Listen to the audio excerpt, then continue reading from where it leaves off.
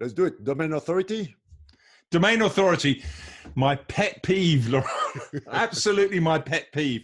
Honestly, I mean, just yesterday, I was filling in some stuff for Majestic where somebody came in and said, can you give me some top 4 things about domain authority? You know, myth. For me, I can't understand why this point isn't getting across. That domain authority. Well, there's 2 things to domain authority. Obviously, domain authority is a phrase that's pretty much, I think, it's trademarked by Moz anyway. Mm-hmm. So obviously, Google don't use Moz's metrics, but you know, even other systems, Ahrefs or Majestic has trust flow at a domain level. And again, I think that's still a mad metric, and Ahrefs have a sort of kind of similar sort of thing. But PageRank was always done at a page level. Exactly. And so there are maybe some signals that are, you know, based around the domain. For example, you've got a Google My Business listing, which is, you know, your business, not your not individual pages on the site. But on the whole, the algorithm is done, I think, at the page level. What do you think? Exactly. The homepage is just a page.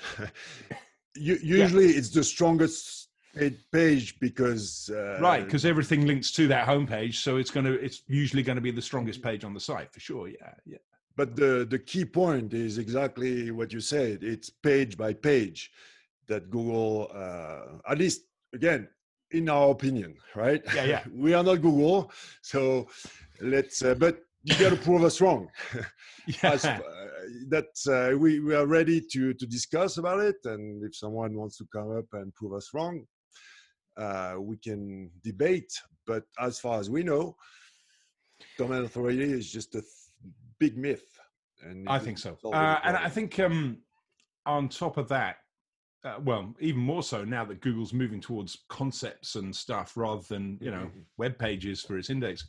But I think on having understood that, I think we can go and say to people, if you understand the concept that everything's done and all the maths is done at a page level, then you can say, okay, if you've got a big site with lots and lots and lots and lots of pages, the interesting thing there is that however much power that site has overall, somehow or other is going to be that power, however you want to call it, whichever word you do or don't like saying, link juice, PageRank, you know, whizzy green, fairy dust, whatever. Now we have the semantic rank. Absolutely. So if you've got a website that's overall got, you know, an amount of power, that's all dissipated via individual pages. So having millions and millions of web pages can be a problem. So a site like the BBC, very, very powerful homepage and very, very powerful at category levels because there's huge amounts of power in there. But a story that was out 3 years ago that's still on the BBC website now has no links going into it from the BBC and may or may not have grabbed any links from anywhere else on the web. So therefore, just because you get a page on a link on the BBC or a link on Forbes or a link on put big site in here does not mean that's necessarily a good link. And I think that means that if you're developing a website, then the trick is to make every page count, really. Make every page important. Last time I did a SEO audit for a news site, 80% of the content was not indexed. 80%. Really? Because of what you said. Once it goes out of the usually they have a little block with the latest articles, and once it's out of that, there's most of it there's no index. Don't have links, and so it's a happy client once you reindex 80% of the content. But of course, if those stories are no longer valid to the world, then yes, of course, it's great to get them back in indexed again, but because some of them will be valuable and evergreen, but other ones actually won't have any value after that. So maybe there's a call for saying, once True. your story isn't a story anymore, then archive it somehow and 301. Well, our work, both our new business ventures, are about taking control of the website and taking back control of the content and know what you have basically, and Yeah. and what you can count on. And the news site I audited was about soccer, football. Okay.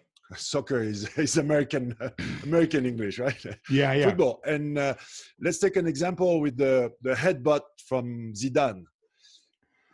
Okay. Which In I the didn't five. see because I'm not into football, but go on. Well, he did that famous headbutt in the semifinals or Oh, yeah. final Yeah. Yeah. Of course. I did like see that. Yeah. European World Cup or whatever, and that's evergreen content. Yeah. It became a meme on the internet and so on. So Yeah. that's, you need to be able to analyze that piece of content that goes out of the cycle of news and becomes evergreen. Yeah.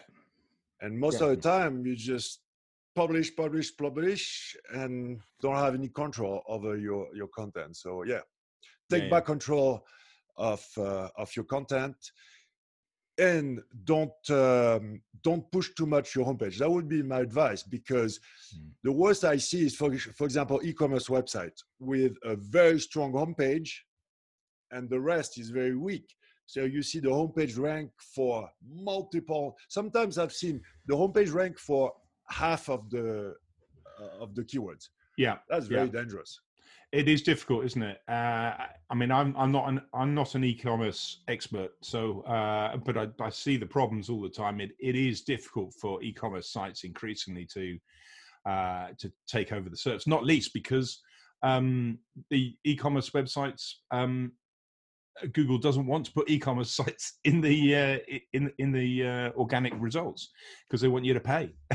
So that's something we're not going to talk about today. But no. Yes, of course, if everybody else in front of you is has the same signal, if you're like 11th on a commercial keyword and the top 10 is e-commerce, maybe you should be a little smarter and try to send a different signal. But that's for another video, another day.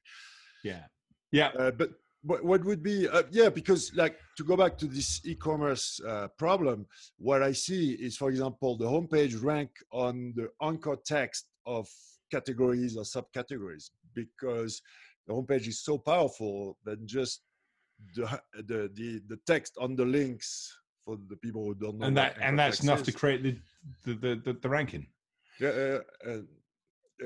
But it gives them a real opportunity to develop those category pages, or develop a more balanced website. And the problem with having everything on the homepage is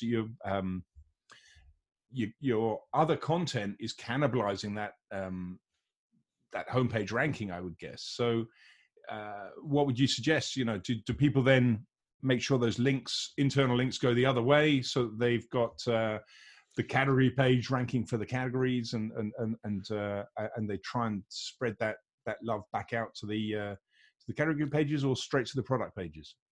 I would think of it differently. Look, the website from a webmaster point of view is made like like a pyramid of links. Well, I think about it from the entry point, the keyword on Google, for that matter, or the tweet or the Facebook, whatever. And I think about, okay, that entry point, the intent, and that's my homepage. Yep. Because to do a SEO, to give a SEO tip or advice is easy, but you get a SEO advice has to fight against marketing. Maybe you can do this or that because of marketing, and technical limitations. And the homepage has huge technical limitations and marketing priorities that gonna block the SEO optimization. So the homepage for me is marketing first, has to do the correct job, and for different things and use it for PageRank, right? Yeah. to Yeah, put yeah. links on there. But yeah, focus on internal, and I like the simple thing: one page, one keyword, and that's it. Yeah, it's nice if you can do that. You can't always do that, but yeah, I think one of the things about the historical pyramid kind of approach to sort of your internal link structures, I think it's kind of interesting because I think context gets lost in that hierarchy, or can get lost in that hierarchy. And I think that we'll talk again about internal linking, and I'm sure we'll probably repeat this, but I think that having links in the body text is really useful to help Google get that context, because I think Google knows when it's a navigational link, and may not take the context with it. It'll probably take the page rank with it, but it won't necessarily take the context when it's in a hierarchy like that. Whereas if it's in the body of a text, it's got meaning and words, and you and I talk about semantics and topics and things so much that being able to see a link in a sentence allows a natural language program to get more context in that link. Yeah, in other words, what comes before and after the link is Yeah. really important, and not all links are equals on the page. Okay, I think we can close the domain authority myth. Okay, I think we should. See you next time. Yeah, thanks a lot then. That's great.